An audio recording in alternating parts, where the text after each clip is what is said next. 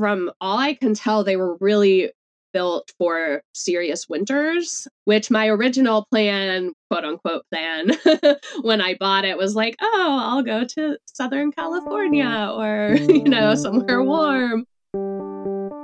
Welcome to the Tiny House Lifestyle Podcast, the show where you learn how to plan, build, and live the tiny lifestyle. I'm your host, Ethan Waldman, and this is episode 244 with Sarah Bronstein. My guest, Sarah, is an experienced interior designer who specializes in small spaces. In this conversation, we'll talk about her own transition to living tiny. She actually lives in an Airstream-style tiny house, which looks really cool. And then we also talk about the challenges of interior design in small spaces and how you can approach the design for your tiny house. Sarah also shares her favorite interior design products for small spaces. I hope you stick around. I hope you enjoy our conversation, and if you do, I hope you'll leave us a 5-star review on Apple Podcasts or Spotify and share it with any friends, family, or colleagues via social media or however you want to share it if you think that they could learn from this conversation as well.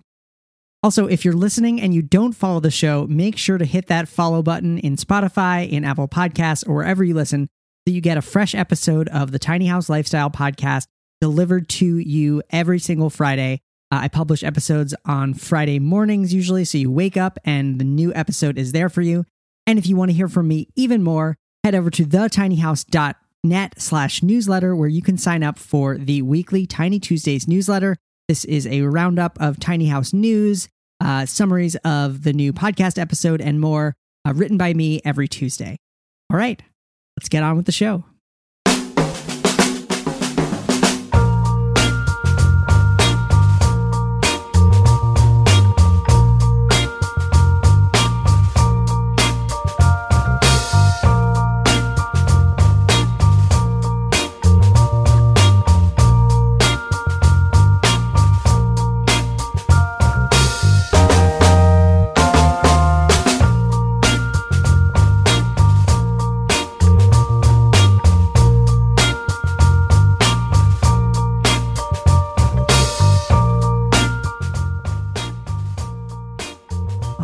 I am here with Sarah Bronstein. Sarah is an experienced interior designer specializing in small spaces. Through her business, Suka Interior Design, she helps people create happy homes that are not only beautiful, but will bring positive change in their daily existence and overall well-being. After 10 years in the interior design industry, while living in tiny studios in cities like New York City and San Francisco, she found herself most drawn to the unique challenges of small spaces and tiny homes, which allow her to combine her love of design with her passion for sustainable living.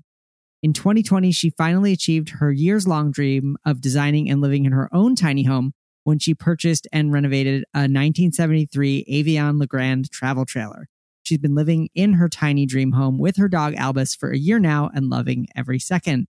Sarah Bronstein, welcome to the show. Thank you so much for having me.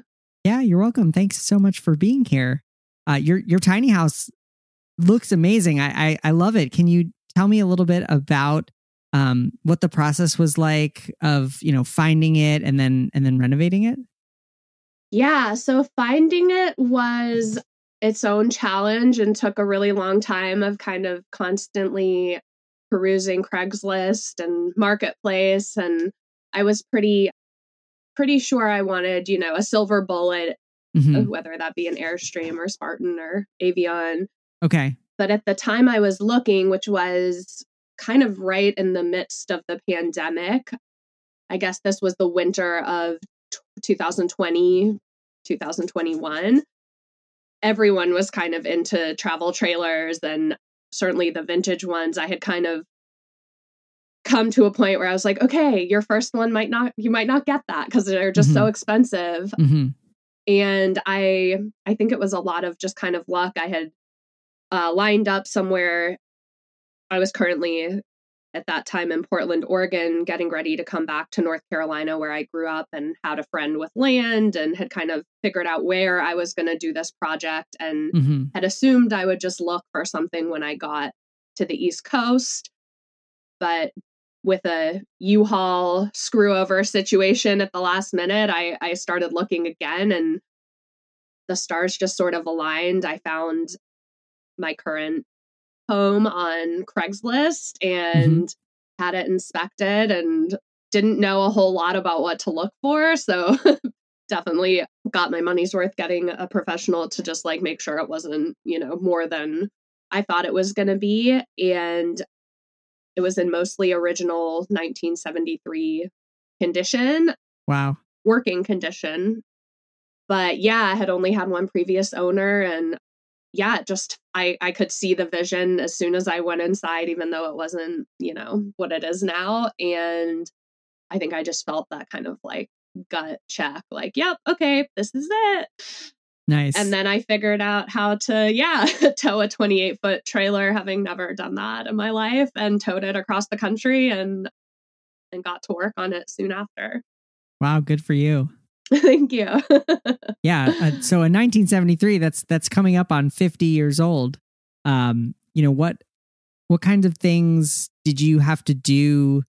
Was there anything structurally that you had to do to it? Before we start talking about like the actual renovations, but like, yeah, I got pretty lucky. And part of what I was looking for was like, is there structural damage? How much am I going to have to undo before I can kind of rebuild? And yeah, everything structurally was in really good shape. So, there were things that I guess we'll get to that needed upgrading for sure. But yeah, all in all, for the shell of it was in really good shape. It still had like an intact belly pan, which nice. If you know. But yeah, just for its age was in really good shape, which I am learn more and more as I talk to more and more people living in newer RVs and trailers that they don't build them like this anymore. Yeah. So yeah, got lucky in that regard. Nice. Yeah. And so what, in terms of the inside, did you keep the general layout of the trailer, or did you like rip it down to the studs and kind of redo it? Yeah, so I didn't rip it down to the studs. Largely the layout was what I wanted. It had lots of storage. So I pretty much took everything, cabinet fronts off, took out the flooring. There were places of the subfloor that we redid where there had been like, water damage over the years and whatnot. The bathroom was probably the biggest gut job. We ripped out countertops and all of that. All the appliances were original, so those all came out. But the bathroom had, I call it a bathtub, but, a mini size kind of trough looking thing, but it was a real fiberglass, like tub material. That was probably the hardest thing to get out, because we had to end up cutting it into pieces because it wouldn't come out as one piece. Oh, wow. It was really in there. So I had envisioned this wet room kind of bathroom with tile everywhere, which I had to tone down as I started balancing, learning about being mobile with like, having been in design for a long time. It's like, yeah, let's tile the walls and everything. And then having to start thinking about weight and how things will move. So a good friend who helped me with some of the electrical and plumbing talked me into just doing the floor, which I think was a really wise decision for the tile. Yeah. But it still has that kind of wet room feel. We removed the whole tub and dropped the pipes. So there's just a little step in kind of over that pipe into the shower area. But the floor is all tiled, so continuous into the tub. I kept the cabinet and toilet configuration in there. Okay. Again, largely it was just well laid out when they built it. So there wasn't a whole lot of reason to do that. But, went in and refinished the insides of all the cabinets, and then of course built new cabinet fronts. There were some things that weighed a whole lot that didn't make sense. Like the bathroom door feels like on par with my parents' front door to their house. Like it just weighed a ton. Really interesting. Yeah. Since it was just me here, a couple might feel differently about needing that intensive barrier for the bathroom. But, I was like, okay, I'd rather have the weight go to something else. Yep. So took that out. But yeah, largely kept most of the layout, and yeah, just redid appliances, floors, countertops, and all of that. Cool. And how much insulation did you add insulation, or was it already fairly insulated? So from what I've read, this is one of the original Avions. I think at some point in the early 80s, it was sold to Fleetwood, and they did keep making them under that name. They kept the Avion name, but this was an original Avion, which was built in Lansing, Michigan. And from all I can tell, they were really built for serious winters. Wow. Which my original plan, which I, quote unquote plan when I bought it was like, oh, I'll go to Southern California or, somewhere warm, which has yet to happen. But this is the first, and I will also say I have not yet, the original furnace is in there and has like some serious ductwork that runs, to the front room underneath the refrigerator. It has a little opening underneath the bed to kind of heat that area, and one that goes into the bathroom. Yep. And they ran it right near the fresh water tank under the bed. So in theory, if that worked, it would heat everything. I've been getting away with I'm in North Carolina, so typically winters have been mild. This last week has been a challenge, but it's held up pretty well. As I've just been using, space heaters as needed. Haven't gotten to the furnace. I'm still like working through some emotional fears of propane and all of that. So, yeah, I think at some point, if that worked, I feel like you could really be in a serious winter and probably be pretty okay. And I haven't seen a whole lot of condensation, which I've read on a lot of the, forums, like is a huge issue for people in the winters with space heaters. Yeah. So I feel like it was pretty well insulated. I haven't, gotten into the walls and checked, but just judging by how it's kept the heat, it went down to about 7 degrees here in the last week. Wow. And it's been, the heaters kept it within the 50s and 60s the whole time. So nice. Yeah, I think I got lucky and it was well insulated when they built it. So you mentioned like when you were, thinking about doing this, you thought you might go to Southern California and kind of chase the sunshine. How nomadic have you been? And is it less or more than you were expecting? So I would say maybe a little less. Part of that being I've really liked the places I've kind of ended up. And also I think just realizing how laborious the packing and unpacking and hooking up process is. Yeah, it really is. Yeah, especially like on your own. Yeah. It's a lot. So I definitely kudos to the people that move around like every couple days, because go you. But I'm like, no, like if I'm going to pack and unpack, I'm going to get a little bit out of it. Yeah. Yeah. So I spent the summer in the mountains of North Carolina, which was incredible, and had planned to kind of move around into the winter, but I ended up just staying in the mountains at a couple different places, all of which had hookups. I have not really boondocked, although it is set up to do that. And I did keep that in mind as I made decisions renovating it, thinking about if I decide to sell it, like, is the next person gonna want that capability? So, I upgraded the water heater and got one that is a propane electric dual. Nice. So like you could run it off the propane if you wanted to boondock. But I've always so far just stayed at sites or friends' places that have, the 30 amp hookup, maybe not sewer hookup so much, but we've made that work too. Nice. Yeah. It's still every time I move, it's like, oh my God, I'm towing this giant thing, like still got the butterflies and all that. And then once I'm on the road, I'm like, you got this, you've done this. But especially the first time since I renovated it, I think moving it across the country, as scary as that was, I hadn't put any anything money or time into it yet. So it was also kind of like, okay, if stuff moves around or whatever, less attached. Whereas once I renovated it, we took it soon after the work was done, took about 8 months in total. We just took it for a quick weekend trip just to like test everything out and enjoy it. And I was like, oh my God, what if stuff moves? And that felt a lot scarier, but I think that's just part of the life. Totally. Yeah. Did doing this kind of correspond with any changes like professionally? Absolutely.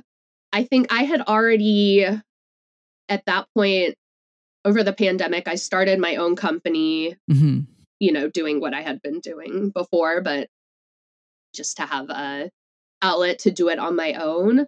And I knew kind of from the get-go, this was what I was interested in and what I wanted to do. But I think because I wasn't technically living in a mobile tiny home and I hadn't actually gotten my hands on one, I'd advised on a few just from, my design background. But I think I had a lot of imposter syndrome and was kind of like, okay, I can't niche into that yet. So it felt like a very aligned decision in where I was, the reasons I personally wanted to pursue this. And it worked out timing wise that it supported kind of my confidence on a professional level to like, okay, now I've done one. Now I know a lot about how to think about weight distribution and all these things you don't have to think about if it's a stationary, even in a tiny space, if it's not moving, it's a whole different thought process. Totally.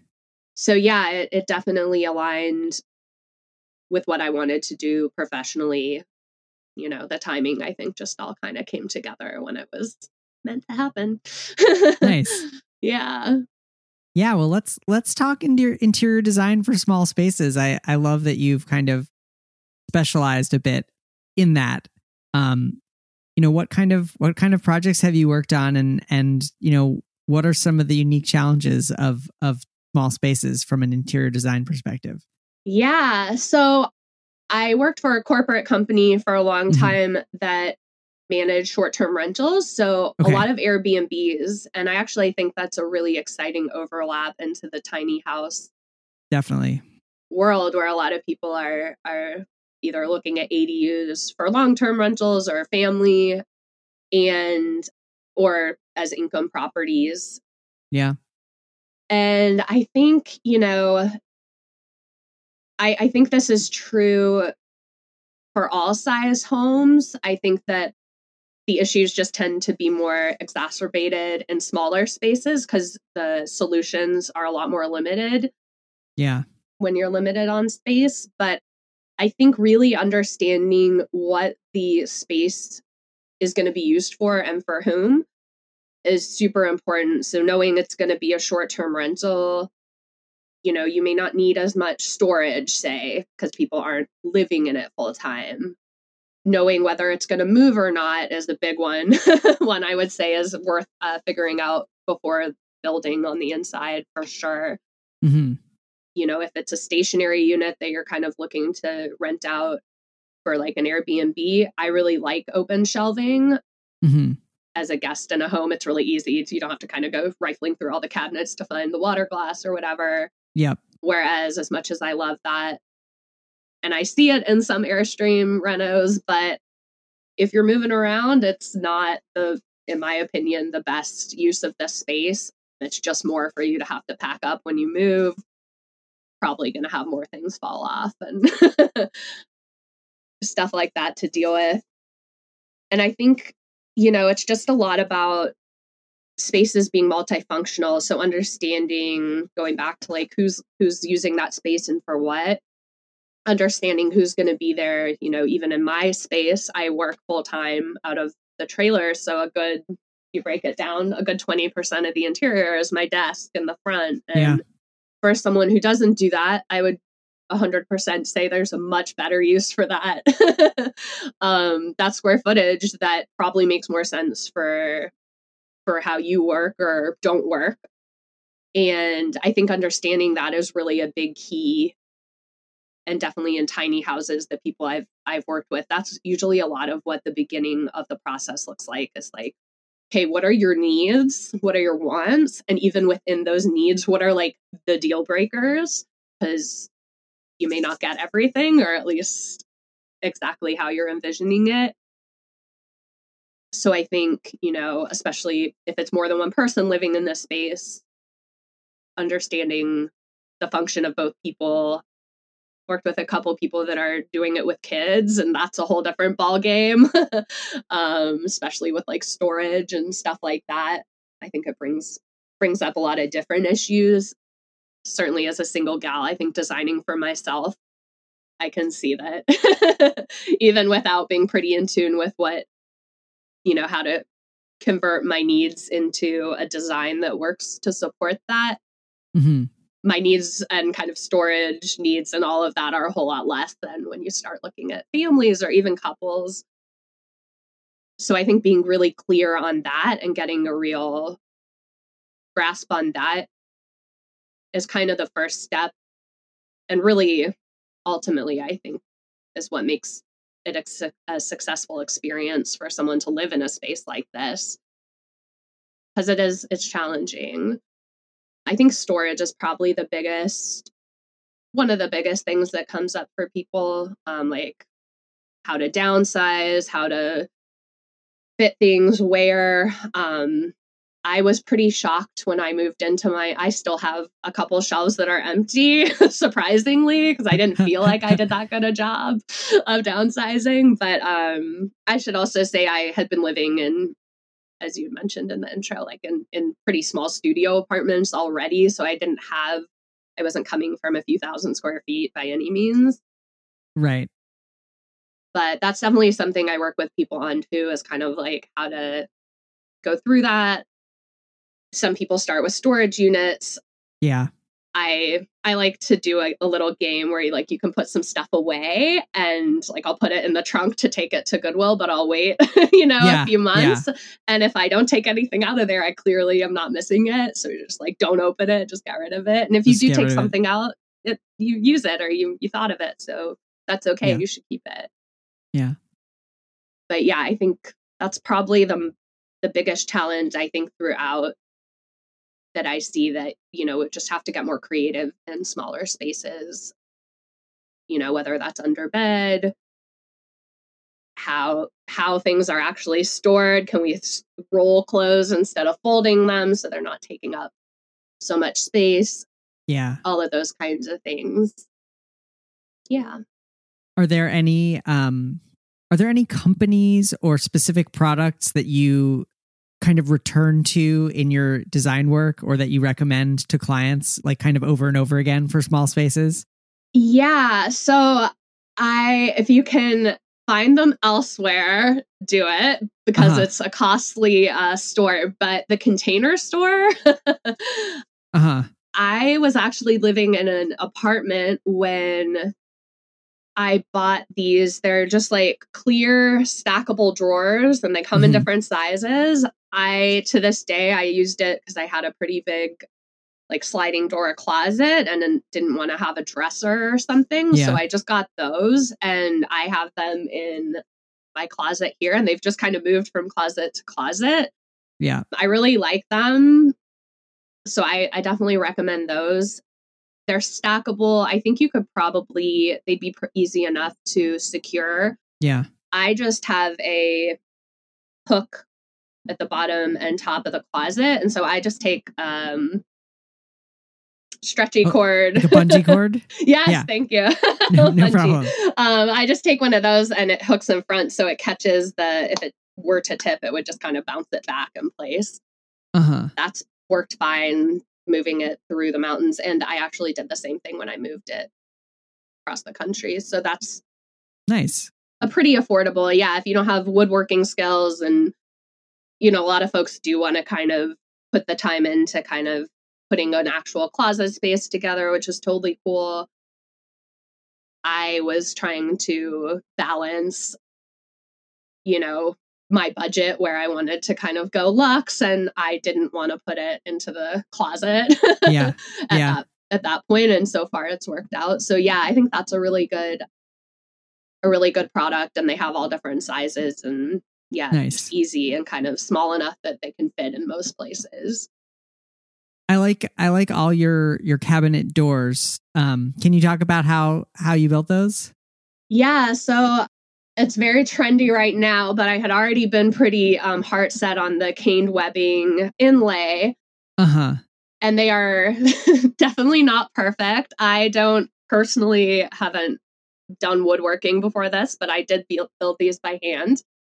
And if I were to do this project again, I would probably pay someone to do them, at least initially, because they're not perfect. I thought a rectangle would be like super easy, but not so Sometimes much. It's the hardest. No, so hard. Yeah. They're good enough and they work. Yeah. So yeah, I really like the look of the cane webbing. Mm-hmm. It brings a lot of texture and warmth. So I liked that, but moreover, they also allow air into all of the cabinets so it doesn't get musty. And as I've realized in the last few weeks, having my first like serious winter, you don't have to worry so much about like leaving the cabinet doors open for heat to get to the pipes. It just allows a lot of that airflow to get through. So it's and it's also lightweight. When I purchased this, all the cabinet fronts were hardwood. So just building out frames and having the inlay, the caned webbing on the inlay, cut down some weight as well. Mm-hmm. So what do you know what your total weight is for the tiny house at this point? I don't. I'm guessing. I kind of kept track of what was coming out and in.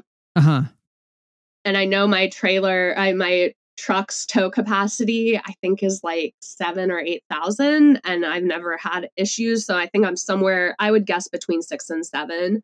Okay. Wow. Which I think is probably somewhere close to what we started with. Yeah. Well, that's awesome for a 28-foot tiny house to be that lightweight. Yeah, I could be on the higher end of that now, but I feel once I put all my stuff in, I definitely was like, okay, let's see how the truck, how it feels now pulling it, and if it didn't feel different. So I think in that regard, it's come out pretty even to what it was. Mm-hmm. But yeah, that's also something I definitely put a lot of thought into as I chose things, and tone down my tile vision and and all of that.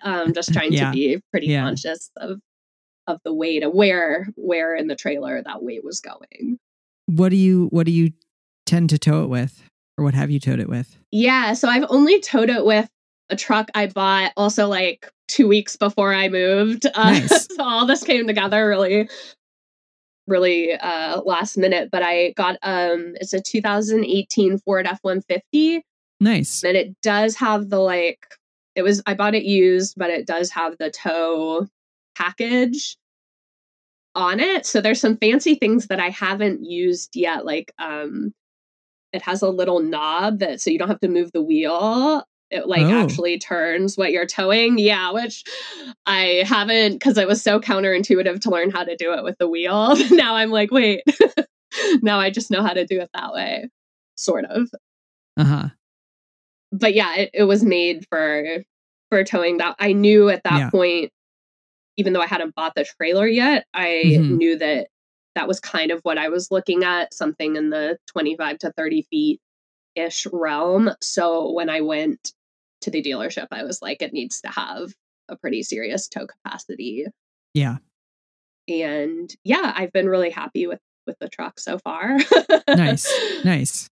Yeah. And it's great to own, not a lot of people end up owning a tow vehicle for their, especially like traditional tiny houses on wheels, because they're so heavy. A 28-foot, you'd need, it would be over 10,000 pounds, and you'd need like a really, really, really giant truck. So what an awesome thing to be able to buy, an F-150, which is like a common truck, and be able to tow your home. Totally. That's actually, I was I've thought about living tiny pretty seriously for about 4 or 5 years before I actually did it. And the first few years, I definitely was like, I love tiny houses, and there was a lot of appeal in that. And, you know, I love the vintage character of like old Airstreams and Avions, and hadn't like quite decided, but ultimately it was the ability of like, okay, if I want to just move it myself, how easy would that be? And even some of the bridges, even with the trailer, which isn't that high, it's not that much taller than the truck. Yeah. But just the anxiety of like going under bridges and will I hit things? And now I'm like, okay, maybe I could do a tiny house, but I guess baby steps, because it is really its own experience moving the thing. Yeah, I'll bet. I mean, I've had my tiny house for 10 years now, and I towed it once, but I tend to hire somebody to tow it because it's 10,000 pounds. And I just appreciate, because I don't own the truck, I can just spend the money on hiring a professional with insurance and the right equipment and the skills and all that. So totally. The peace of mind is like, I've definitely, I think, living this life, you learn like there is a price for peace of mind, and it's worth it. Definitely. So I would imagine, and correct me if I'm wrong, but like in the corporate world, in your past life as a kind of corporate interior designer, sustainability was probably not forefront. It's probably like all new materials always. How do you incorporate sustainability in your practice now? Yeah, a lot of times, well, it depends on kind of my involvement in the project. A lot of times I'm doing more remote work and consulting, or putting design plans together for people to implement. So a lot of times it's trying to find resources for them wherever they may be. Yeah. Habitat, I always say, like, if you can start early enough, and especially, when you're starting from scratch, or you're just starting out, you can also we can modify the design. If you find a really cool sink, or, something like that maybe isn't a standard size, we can modify the design to work with that kind of thing. Yeah. There are some sites, I'd say the hard thing for tiny houses that I find to find things to reuse, they often involve some kind of tweaking, just because there is usually some multifunctional elements to a lot of the pieces, like whereas in shopping vintage or thrift stores, that kind of thing is one of my favorite ways to shop. But I did find it's easier for homes that have more traditional space. It's hard to find a sofa that has the right, I would almost always advise in a space like this, especially one that has curves, which is a whole other thing to deal with when it's not all right angles. I designed the sofa, to have storage underneath and have it pull out. So I think in some ways it's harder in these spaces, but certainly materials, saving wood pallets, finding pieces that can be broken down and reused or refinished for flooring, or for even, the cabinets. I painted a lot of the wood that I used in here. And my friend who kindly let me park my trailer here while I did the project, builds guitars. So he had a lot of wood pieces that if he wasn't using them, I would just add them to my pile for cabinet frames. And so usually it's finding local places specific to the type of project and where they're at to, my advice is always just start collecting those pieces early. Because again, once you've already built out things, then you're kind of trapped within some kind of parameters. Whereas if we know the sink's going to be a little larger than we originally anticipated, we can add those few inches maybe. And use that. So yeah. What's the meaning behind your business name? Yeah, so I kind of combined two words.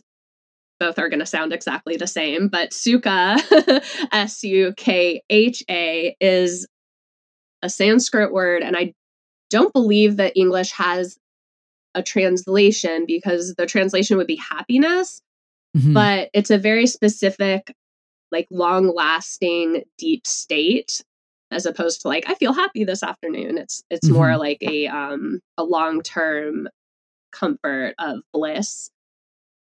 And then I combine that with, you'll probably recognize Sukha, being a tribe member. And that's Sukkah, which is a hut-like structure that is involved in the Jewish holiday of Sukkot, which growing up, I thought it was really cool that there was this like cool thing with leaves on the roof and, and all of that. But as I've gotten older, I actually think this holiday of all of them, I connect to the most. And it represents the fragility of our existence. And Sukkot is like a celebration or a time to appreciate our physical homes and our bodies. Yeah. So I kind of combined the spelling of those two words, because I love them both, into my spelling, which is Sukkha. And that's how I kind of came about the name. Awesome. I love it. It's a good backstory. Yeah, totally. I just, when I was thinking about values for how I design and also for what I wanted my business to be when I started it, those words felt very like aligned. And so I just kind of rolled with it. What are some ways, speaking of your business and for anyone listening, what are some ways that people can work with you? Yeah, absolutely. So I do a lot of work remotely with people. Okay. All of my projects, I start with something I call a design project jumpstart, which is basically, I realized the first steps of any project anyway. And so I started just doing it this way so that folks who felt good about kind of implementing on their own, or didn't have, the resources to hire someone to be involved throughout the whole process, could still have a really organized, professional start to the project. The biggest mistake I see in any size home is like people just going into things without a real plan and without really having thought through the game plan. And so I don't think I don't think people are aware of how much money you can blow doing it that way. But I think having that start is, again, whether, you're someone who's going to do it on your own or doing things over time, it's a really nice kind of organizational start to understand what your needs actually are. Yeah. And kind of the next steps to implement them. And then from there, I do travel and do full service projects, which is always a joy.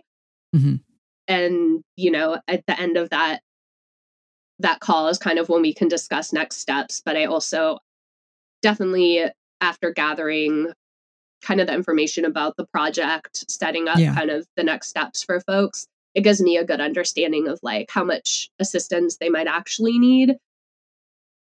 And and then I can kind of offer them services that make sense for their specific project timeline and all of that.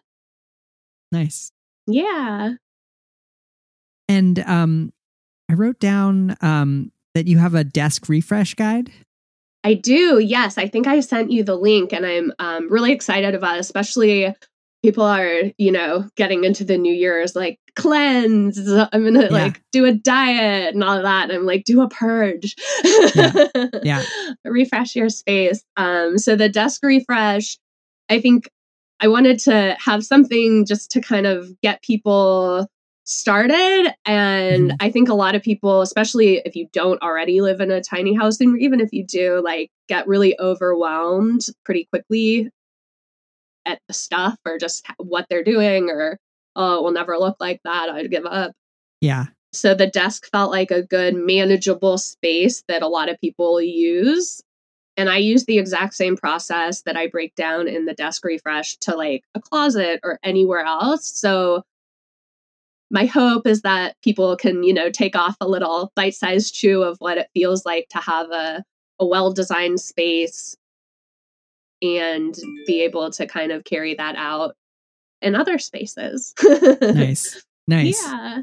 Cool. Well, links to that and photos of your home and links to your business will all be on the show notes episode for this page, which will be episode 244. So thetinyhouse.net/244 will get people all the goods. Awesome. Well, this has been such a pleasure. Thank you so much for chatting with me. Yeah. Thanks so much for being on the show. Well, actually, I have one last question. One thing that I like to ask all my guests is just what are 2 or 3 resources that have inspired you that you'd like to share? And these could be about tiny homes, about interior design, about really anything. Yeah. Let me grab, I just got this book, The Modern Caravan. Oh, yes. Are you familiar with them? I am. So I had them on the show. Yeah. I'm going to have to dig out that episode. Yeah, they're fantastic. And they're, so for those who don't know, they started out renovating Airstreams with clients, and now they have a business just flipping Airstreams and reselling them, I believe. Yeah. And I found that really interesting about that transition. That's something I've struggled with client work can be taxing. Yeah. Yeah. So I loved learning about that, which they talk about in the book, but their aesthetic is just so beautiful. That I think was one of the first accounts I saw with a renovated Airstream and was just like, oh my God, I want that. Like, I want to live there. Yeah. Yeah. And they still have an Instagram account, I believe, at the Modern Caravan. If anyone's interested, their work is just stunning. Let's see what else. Podcasts like this. I'm a big podcaster. Awesome. So yeah. Are there any other tiny house related podcasts that you listen to? Yeah. Divine on the Road.